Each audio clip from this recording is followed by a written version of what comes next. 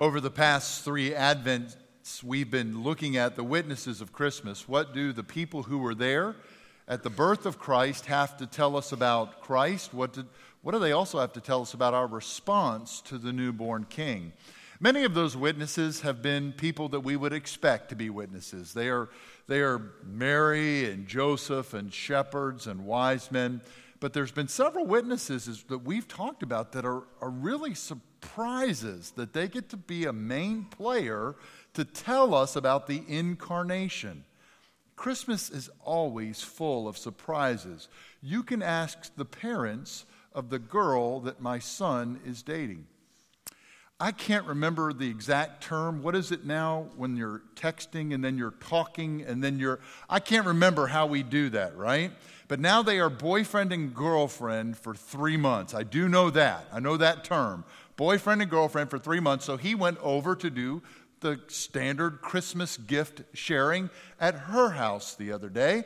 And I thought he was very creative, and it was very nice to see my son give her this gift where you open this box and out blooms, basically, all these pictures of their dating time before being boyfriend and girlfriend, and then now as their boyfriend and girlfriend. Then you open a second box in the middle and blooms out some more pictures of their... And I thought this was really neat. Now, they had been sitting on this little bench, okay, together. And so when he hands her gift, he realizes these pictures are going to just kind of bloom out. It's really neat how it's all going to come out. And so he kind of stands by the side, but when the first one blooms out and she's looking at the pictures, he wants to enjoy that with her. So my son...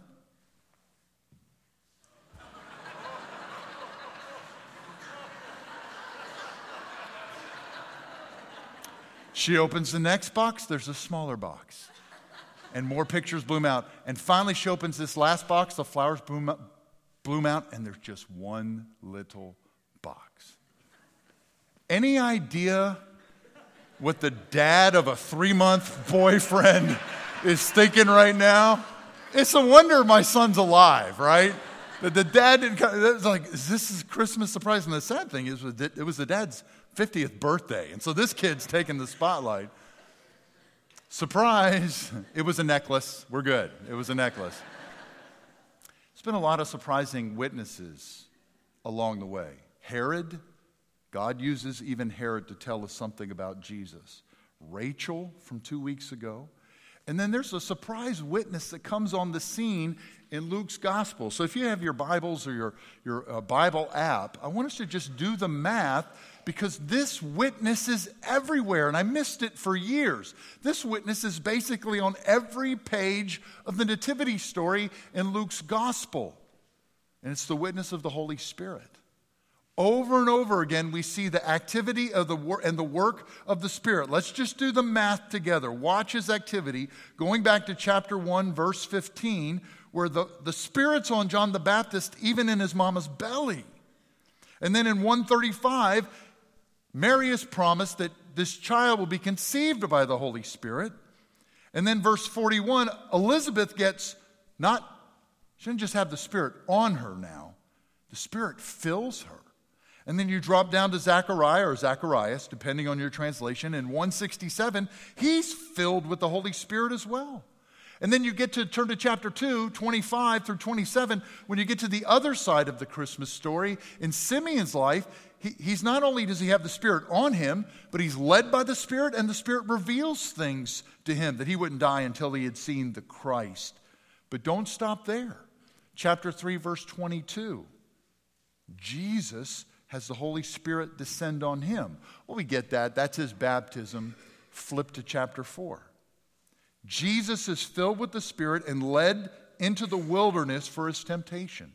Chapter 4:14, he's empowered by the Spirit. He receives acceptance. 4:18, he testifies that the Spirit is upon him. From Jesus' birth all the way through to his public ministry, it's chapters that are saturated by the presence of the Spirit and the activity and work of the Holy Spirit. He's a witness to Christmas. Luke has actually set the stage. Nothing is going to happen at Christmas. Nothing is going to happen up to Jesus' public ministry, or really through the whole gospel, without the power and the presence of the Holy Spirit. But This is a gospel. This is a gospel, so this revealed word is about Jesus. This revealed word, Jesus gets priority and he gets first place. So basically when Jesus' public ministry starts, you don't get anything else about the Holy Spirit. You find in chapter 11 that Jesus is rejoicing in the Spirit. In chapter 12, Jesus kind of says what the Spirit will do when he comes. That's it. Think about that. 9 occurrences of the Holy Spirit filling, moving, leading, revealing. Nothing. It just drops off the cliff in chapter 4. Why? Because this is a gospel. And Jesus has to get the spotlight. Jesus is going to get the attention. But Luke has already set the stage for Christmas, and he's set the stage for us. Whatever happens with Jesus, the Holy Spirit is always in the middle of that. I'm not on Twitter a lot. I help sometimes, and we're going to put stuff out. I saw a tweet this week. Somebody tweeted out a very convicting word from A.W. Tozer that says, if the Holy Spirit pulled out of the church, we could still probably do about 95% of what we're doing. And then he goes on to say, if the Holy Spirit had pulled out of the early church, they could only do about 5% of whatever they were doing. It's a reminder to the church. You see it in our Savior's life. He's led by the Spirit. He's filled with the Spirit. You see it in Elizabeth and Zechariah. John the Baptist, that's how his ministry is funded. Mary, it's Spirit-filled and Spirit-led. But this is a gospel. So Jesus has to get first priority, but it's a reminder to us in my discipleship, in our church, in my marriage, in my parenting, in our friendships. It's got to be Spirit-filled.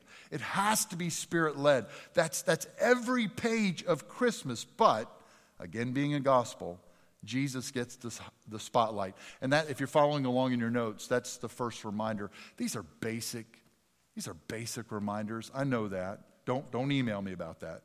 We're going to get some basic reminders this morning. Basic reminders we cannot miss as the people of God. Just stuff we already know. But we can't miss these truths of Christmas. When the witness of the Spirit comes at Christmas, he wants to remind us of some things that have to be a part of our response. And that first response is this: Jesus is first. Jesus is first. Now you think about this. That's the Spirit's witness. You see him working behind the scenes. I missed him as a witness for Christmas for years. But all he is doing is to help people receive Jesus and to honor and know Jesus. The Spirit. The Spirit. The one we said a few weeks ago when we recited the Nicene Creed together is the Lord, the giver of life, is to be worshiped and glorified. The Spirit. Co-eternal, co-equal with the Son and the Father. And all he wants to do is to give Jesus first place. It's a beautiful picture of the God we serve. A picture of deferring, a picture of humility, a picture of stepping back and saying, you be known. You be given glory. Co-eternal, co-equal. I'm going to step up here and get noticed. No. The activity of the Holy Spirit behind everything that happens at Christmas, I want you to see Jesus. Don't miss Jesus. And you watch that, and listen, we can be tempted in our culture that's so much about the power of the Spirit and getting caught up in the charismatic gifts and the power the Spirit gives. When the Spirit drops on Simeon, all he wants to do is talk about Jesus. Not about the Spirit. All he wants to do, and that's the work of the Spirit, is to give us all the grace and the benefits of Jesus Christ. You watch the early church. When the Spirit drops on the church, they don't say, look how filled we are. We've got tongues of fire. We are filled with strength. What do? They stand up and say, let me tell you about Jesus the Christ. The Spirit, when he comes, he always lifts up Jesus. In the beauty of his humility and self-giving love, he always wants Jesus to have the center stage. It's a simple message. It's a basic message. We know this message. But at Christmas, the Holy Spirit comes to say Jesus has to be first. He speaks of the priority, the ultimate priority of Christ in our lives. When we come to this wonderful and warm season, the Spirit says, look at your life. I've been working throughout Luke to make sure you understand who he is and what he desires for you. He's got to be first. It's a good time for us to take that inventory and to do that work. Lord Jesus, where in an attitude, in my words, in how I do life, how I do relationships, where am I first, where are others first? Let me repent of that. The Spirit says Jesus is first. Secondly, and you see that again in these notes when he says he came in the Holy Spirit. That's Simeon's verse where, again, when he comes, the Holy Spirit, it's to make Jesus known. And then secondly, Jesus is God. Well, you know that. We sang that this morning. He's true God of true God. That's what we celebrate at the Incarnation. But also what we remember at the Incarnation is that he became incarnate. That God became flesh, and there are some issues with people getting hung up on that because the baby they saw that Christmas morning, he did what babies do. And we can get hung up on the fleshiness of Christ and miss his deity, miss his divinity. Most of pop culture, when they talk of Jesus, they talk of him being a great philosopher, a master teacher, a revolutionary, and they miss that Jesus is God. I love what St. Augustine said of Christ in the 4th century. He so loved us that for our sake, Jesus was made man in time, although through him all times were made. He was made man who made man. He was created of a mother whom he created. He was carried by hands that he formed. He cried in the manger in wordless infancy. He, the Word. Reminding us again that Jesus is God made flesh. We can't miss that. Again, when I was on Twitter once this week to put out a post, I saw another tweet. And they were sharing that some people will argue, well, that was decided at that Nicene Creed. When they had the Nicaea Council, that's when they decided that Jesus was Lord. And I love this little tweet. It says, are you kidding? Jesus said Jesus was Lord. Just read what he said about himself. Read what Thomas said when he said, my Lord, my God. Read what Paul said. Read what everybody who was confronted, as Paul was also confronted with Christ on the road to Damascus. Everybody confronted with Jesus in the disciples called him Lord. And then that person, even just whatever the character limit was able to name all these names that I cannot spell, I cannot pronounce, but all talked about the deity of Christ in the 2nd and 3rd century. Tertullian, Irenaeus. If anybody's looking for a baby name, Hippolytus. There you go. They all knew. Everyone knew. We say, well, preacher, I know that. It's not what our culture says. 93% of people in our country believe that Jesus actually lived. And I don't know what those other 7% are reading, because even the enemies of Christ, the Romans and Jews, talked about Jesus routinely in their writings. But only 80% of us believe that he was maybe at least the Son of God. 73% of the people in our country believe that the Bible story about Christmas is accurate. So at least 25% say it's all just a lie. But when we get to talk about Jesus and how we can sometimes think he's flesh, and this is not a take on teenagers, but the statistic I read talked about teenagers. 43% of teenagers, when they were polled, said Jesus sinned. We make him very fleshly. And as we said a few weeks ago, yes, he is a high priest who can empathize with our weakness, as Hebrews says. He knows our stuff. He came and as John 1:14 says, he moved into our neighborhood. He took on all of our stuff, but was without sin. Why? Because he is true God of true God, as we sang this morning.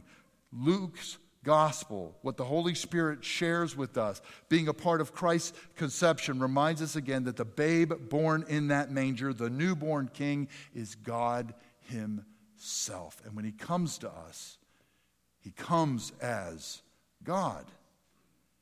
When he comes to us, we're confronted with the reminder that he is God and I am not. It's a great truth we hold on to and celebrate, but also need to let that push us and prod us this season. Where have I set up my little kingdoms?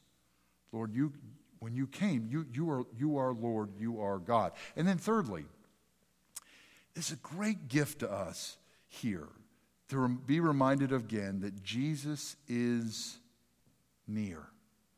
Jesus didn't just come so that he might die for us and forgive us. That's the heart of his coming. He didn't just come to do away, as he said, with the works of the devil. He didn't just come to display God's love. That's critical. He didn't just come to empathize with our brokenness. He didn't just come to reveal teaching and truth. It's a reminder from Genesis 1 all to the very last picture you basically get in Revelation that God wants to draw near with his people. He just wants you. What did you want for Christmas? What was the big gift? There's actually a website that tells you what the big gift is. They started doing this about 20 years ago. So I don't know what the gift was from 25, 30 years ago before that. I'm assuming it's a Red Ryder carbide action, 200, whatever that thing, compass in the stock and this thing that tells time. So I'm assuming that was the gift. But I looked through some of these this week. In 1983, any parents remember the absolute trouble you had trying to find a Cabbage Patch doll for your child? The ungodly amount of money you spent to get that, right? 1989, it was the Nintendo Game Boy. Anybody have one of those? 1995, the Beanie Baby. We were all going to save them because they were going to be worth $5 million now. How's that working for you? And the sad thing is, the year after that, it's the Tickle Me Elmo. So all those parents in the 90s were broke. They didn't have anything.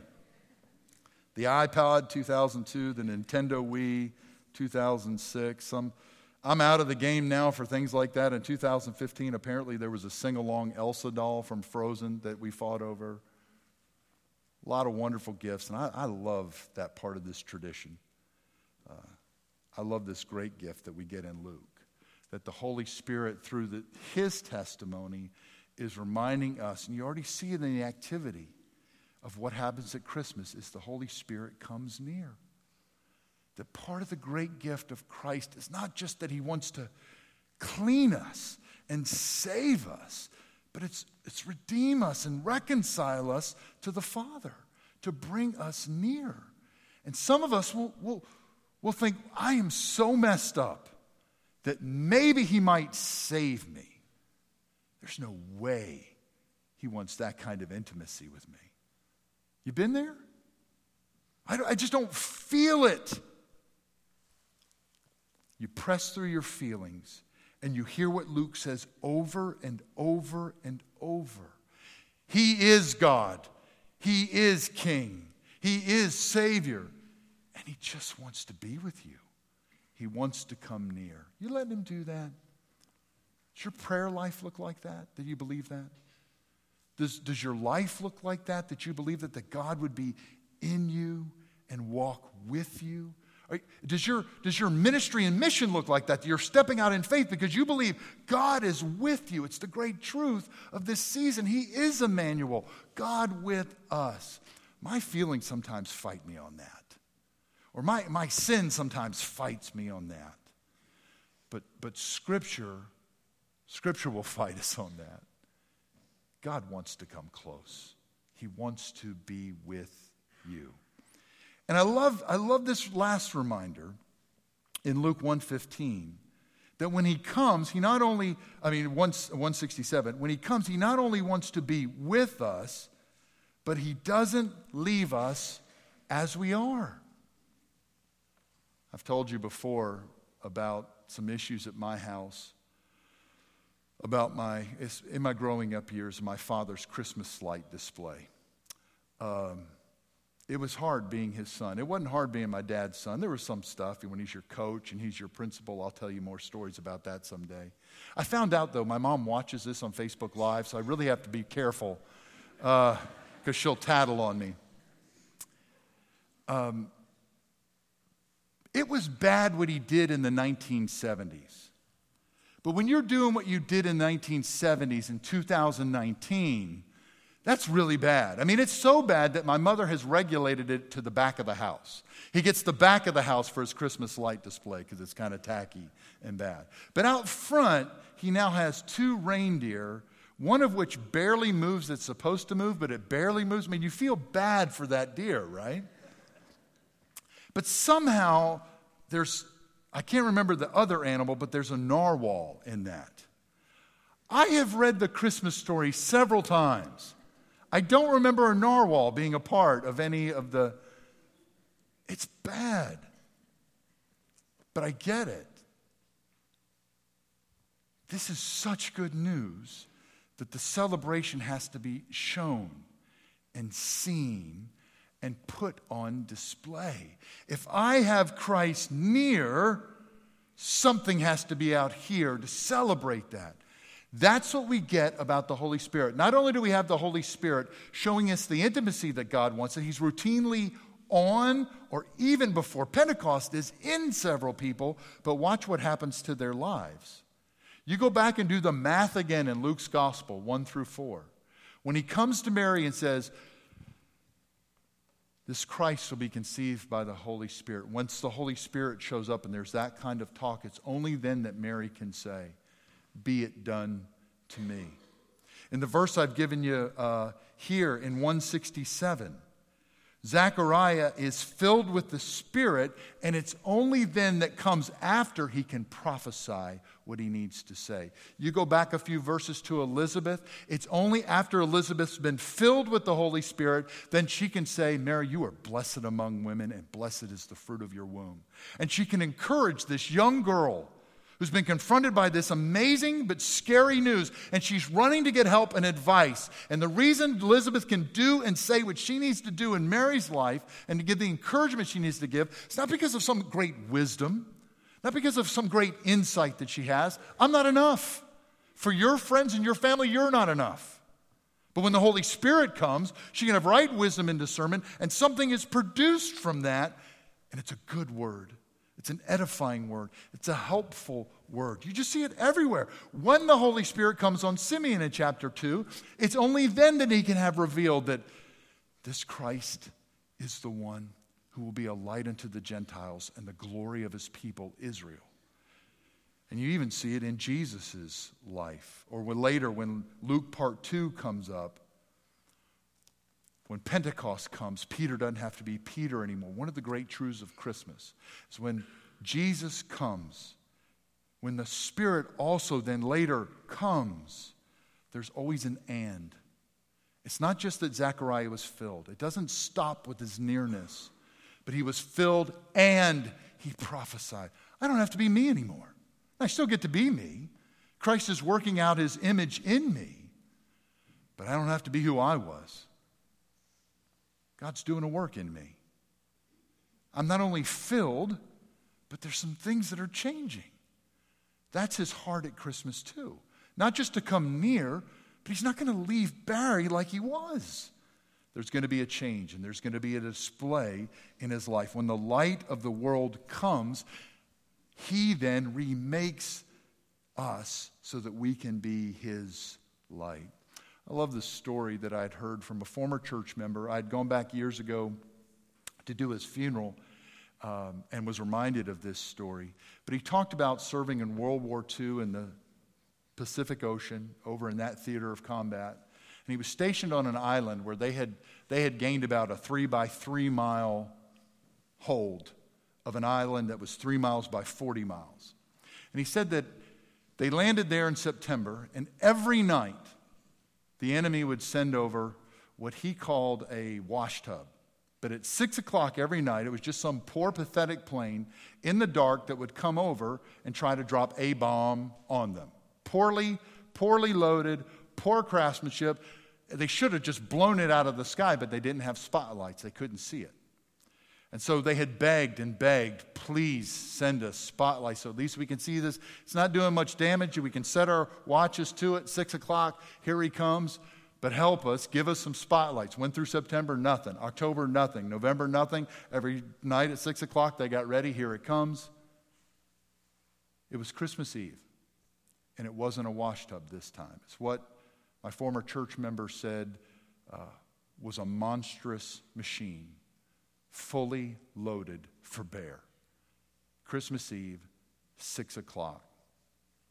And they shot it out of the sky before it could drop its payload. Why? Because at Christmas Eve, the lights had come. At Christmas, the light of the world has come. And we worship him for who he is, his light. But he's not a selfish God when he comes and the Holy Spirit comes. What you see is person after person after person of the Christmas story, and then the disciples, and then the church is, when he comes to do this work. He doesn't just fill. He brings his light and he puts us on display, and we get to be his ambassadors and representatives. This Christmas, know that he is near. Know that he is God. Know that he has to be first, but he's not done with you. He wants to do a new thing. What could that be? What will that be? Let's pray about that. Father, as we come to this Christmas season, we thank you for your Holy Spirit, that as he does his work, it's not about himself. He never speaks about himself, but he just draws us to your Son, Jesus Christ, to his saving work and his sanctifying work. Father, as we continue to respond to this, your word, bless us that we would see the headship of Christ, that he is to be head and first in all things. The lordship of Christ, that he is fully God. Help us to see your great desire to be with us, to press through any feelings and to hear the truth of Scripture, to walk with you and to know full relationship with you. But Father, we're also open to whatever by your Spirit you will do in us. You've shown that time and time again that you're a God who will not leave us as we are. Father, help us to step out in faith and allow you to do that work through your Spirit, we pray. We pray all these things for the glory of Christ and in his name. Amen.